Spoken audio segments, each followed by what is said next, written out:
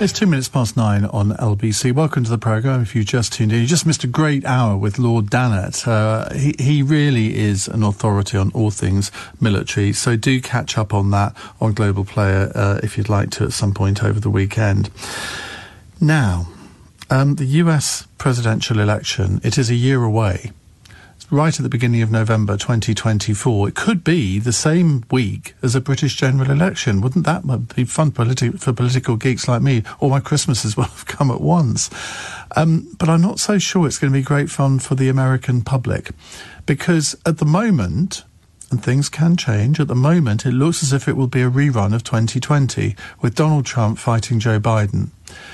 Now, interesting developments this week where the Democrats did rather well in some elections that took place on Tuesday. In Virginia, they seized overall control of the state legislature by taking the House from the Republicans. There was a resounding vote in support of abortion rights in Republican-controlled Ohio.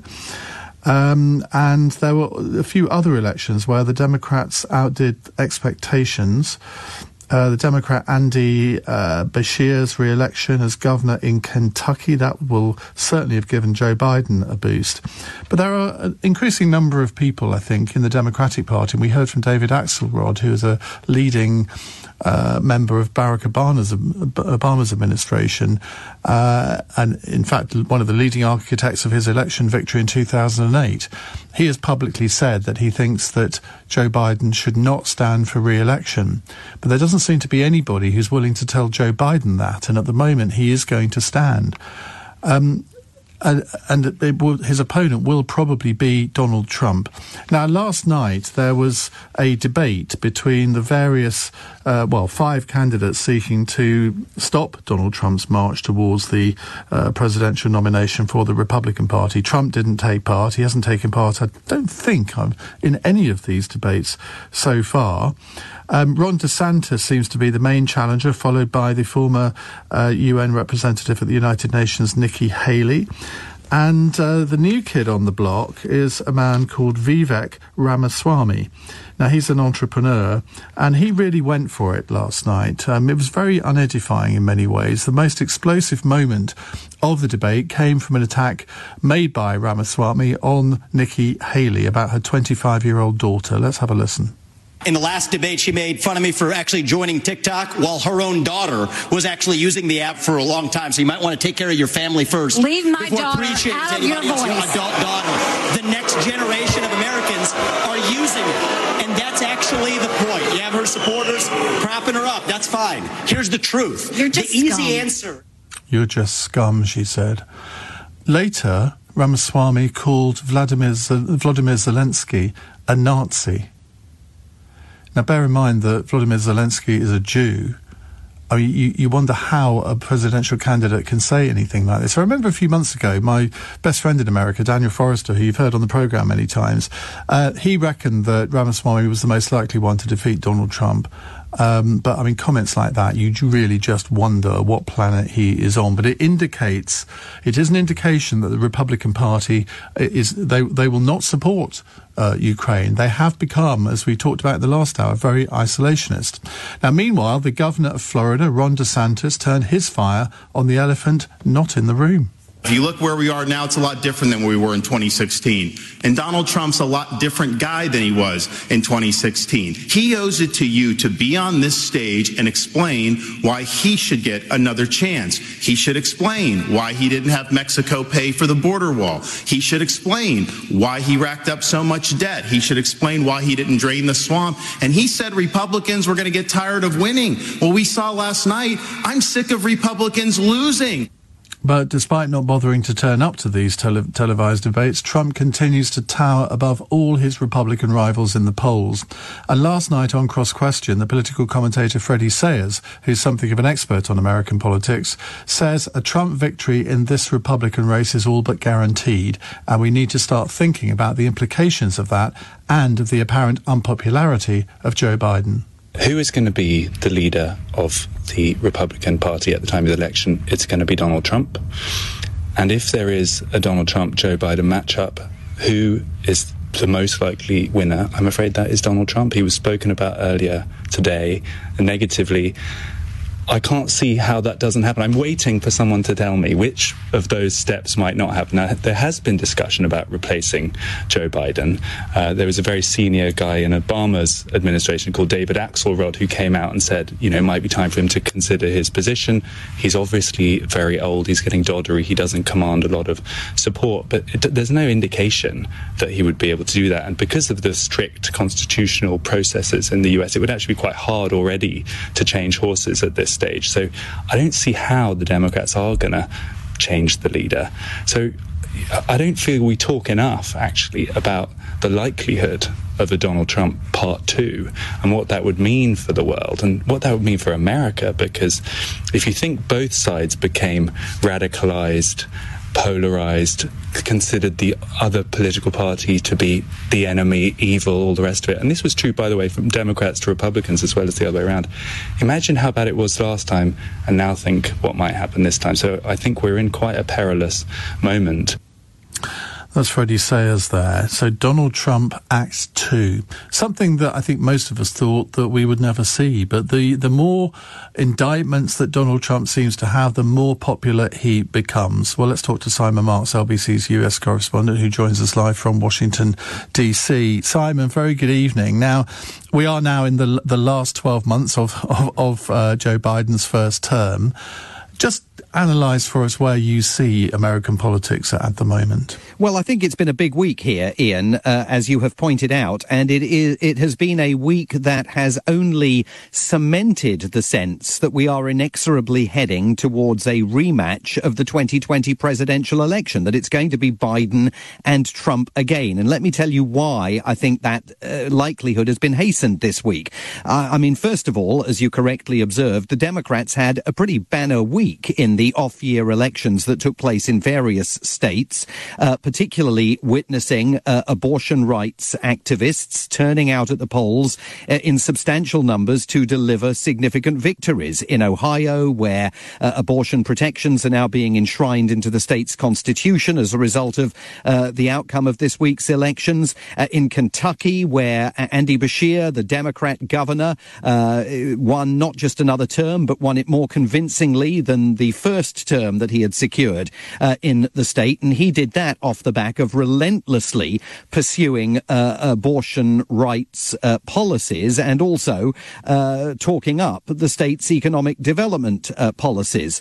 So Democrats can look at that and say, well, this demonstrates that all of this polling that suggests that the Republicans might be able to overturn Joe Biden's apple cart in November of next year is overstated, and that when real elections happen in real places across the country, Democrats outperform the expectations of opinion polls. But there's a huge caveat in all of that. Andy Beshear in Kentucky, running for re-election as a Democratic governor, never once intoned the name of Joe Biden on the campaign trail. He steered clear of it to every extent that he possibly could. He didn't want to be tied to Biden at all, and it's very unclear whether these Democrat victories this week were because of Joe Biden or in spite of Joe Biden. Now, we saw the polling at the beginning of the week that showed Joe Biden would lose to Donald Trump in 5 of the 6 key battleground states where the election will be fought and won next November. The White House is pushing back on that and saying it's just a couple of outlying opinion polls. There are other polls out there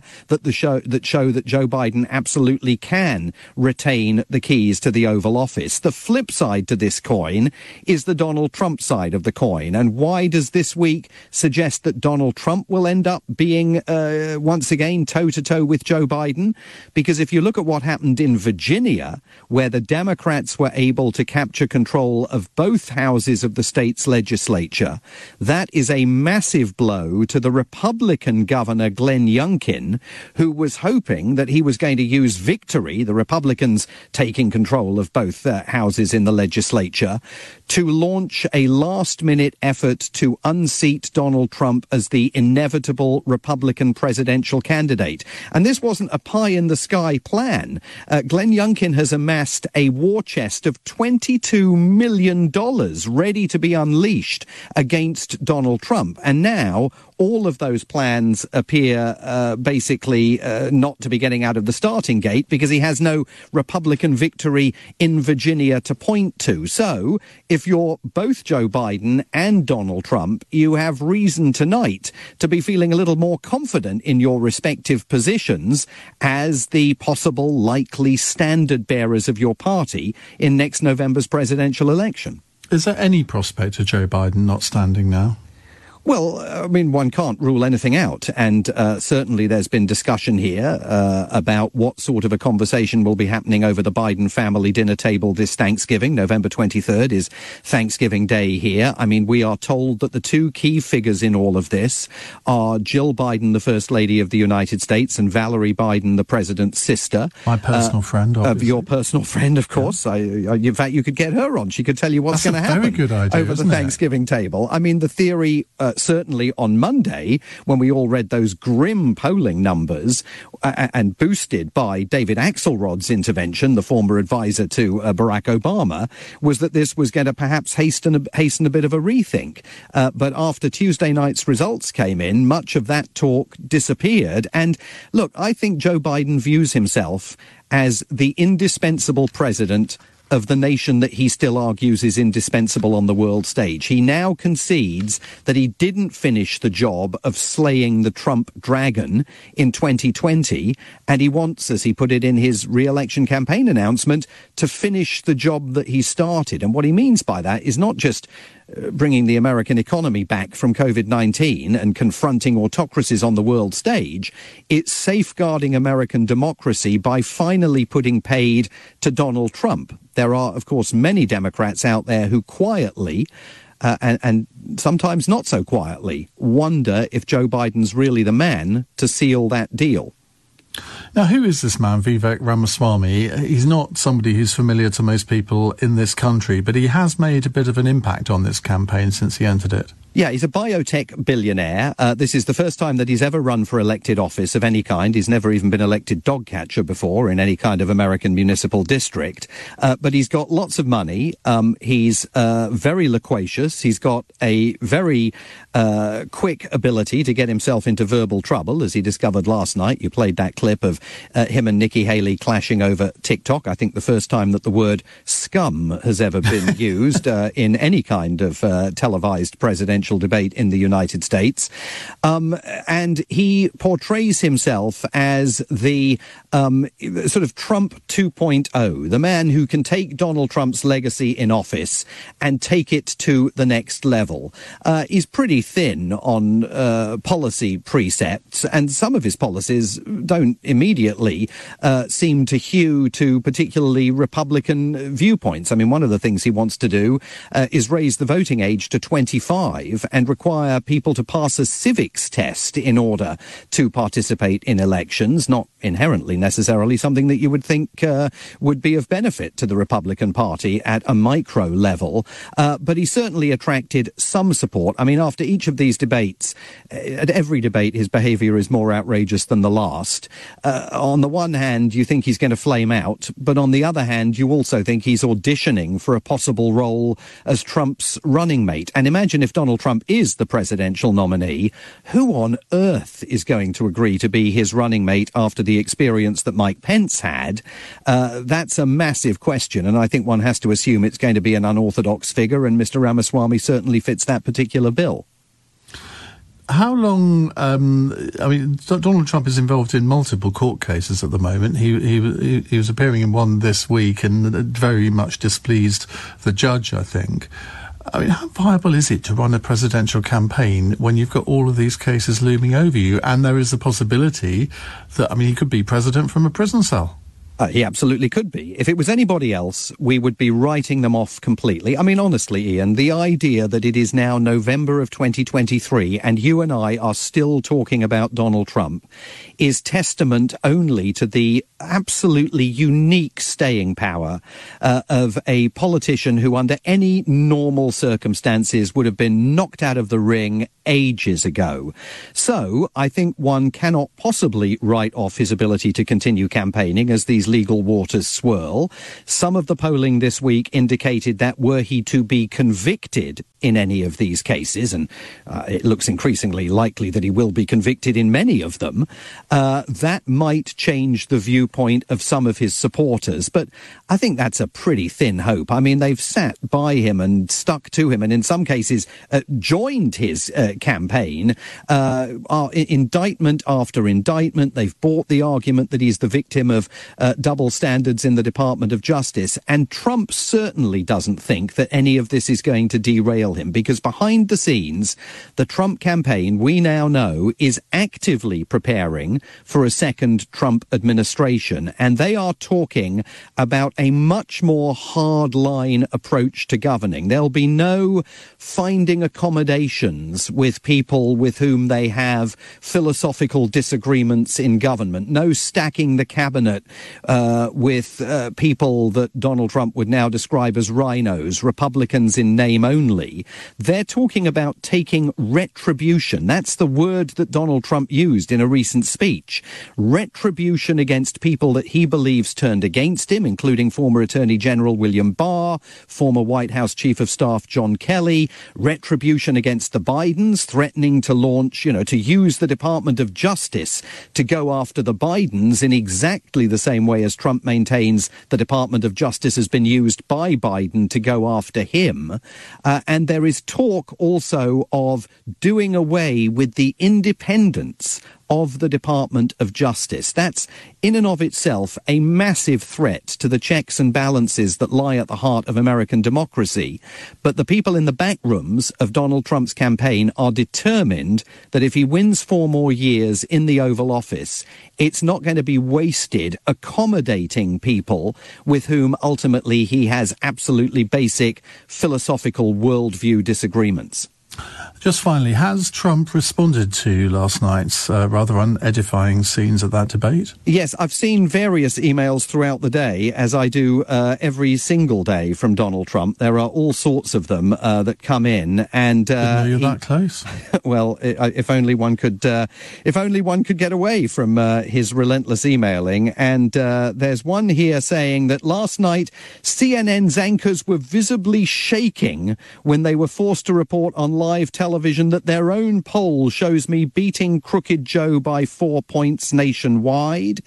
He goes on to decry the performance of his putative challengers in the debate. Before it began, the Trump campaign put out an AI-produced TV advertisement or web advertisement, which they're increasingly doing, in which his various challengers made AI-created appearances, all of course designed to demean them, and he basically continues to dismiss them as a bunch of pygmies, and that's why he doesn't show up at the debate. He doesn't want to be dragged into that bear garden, because he looks at the polls and he looks at his 40 to 50 point advantage over his nearest rival and feels that he doesn't really need to be part of the conversation. So unless that field gets winnowed down to one potential challenger, and the smart money at the moment would be on Nikki Haley to fill that role, unless you get it winnowed down to just one challenger, there's pretty much nothing at the moment that appears likely to stop him. Are you excited by the prospect of the next 12 months in this campaign, or is there part of you that's rather dreading it? I'm a bit of both, to be honest. As you know, I'm a bit of both.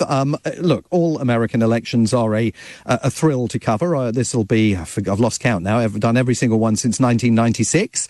So I think there are all sorts of possibilities of unexpected developments. I mean, you've got 2 old men running for the nation's highest office. Large numbers of Americans will be deflated by the likelihood of this being a Trump-Biden rematch. So let's not rule out the possibility of unexpected developments on both sides of this debate. But dreading it as well a little bit, just because it's going to be an exhausting year. And I suspect largely a very, very unedifying one. I don't think we're going to be steeped in the interesting discussions of policy that might have dominated American elections in years gone by. All of that is over here. Well, the great thing is that you and I will be speaking a lot more often than we have done over the last 2 years. Simon, thank you very much indeed. That's Simon Marks, LBC's US correspondent. This will be his 8th presidential election that he's covered, by the way. In any of these cases.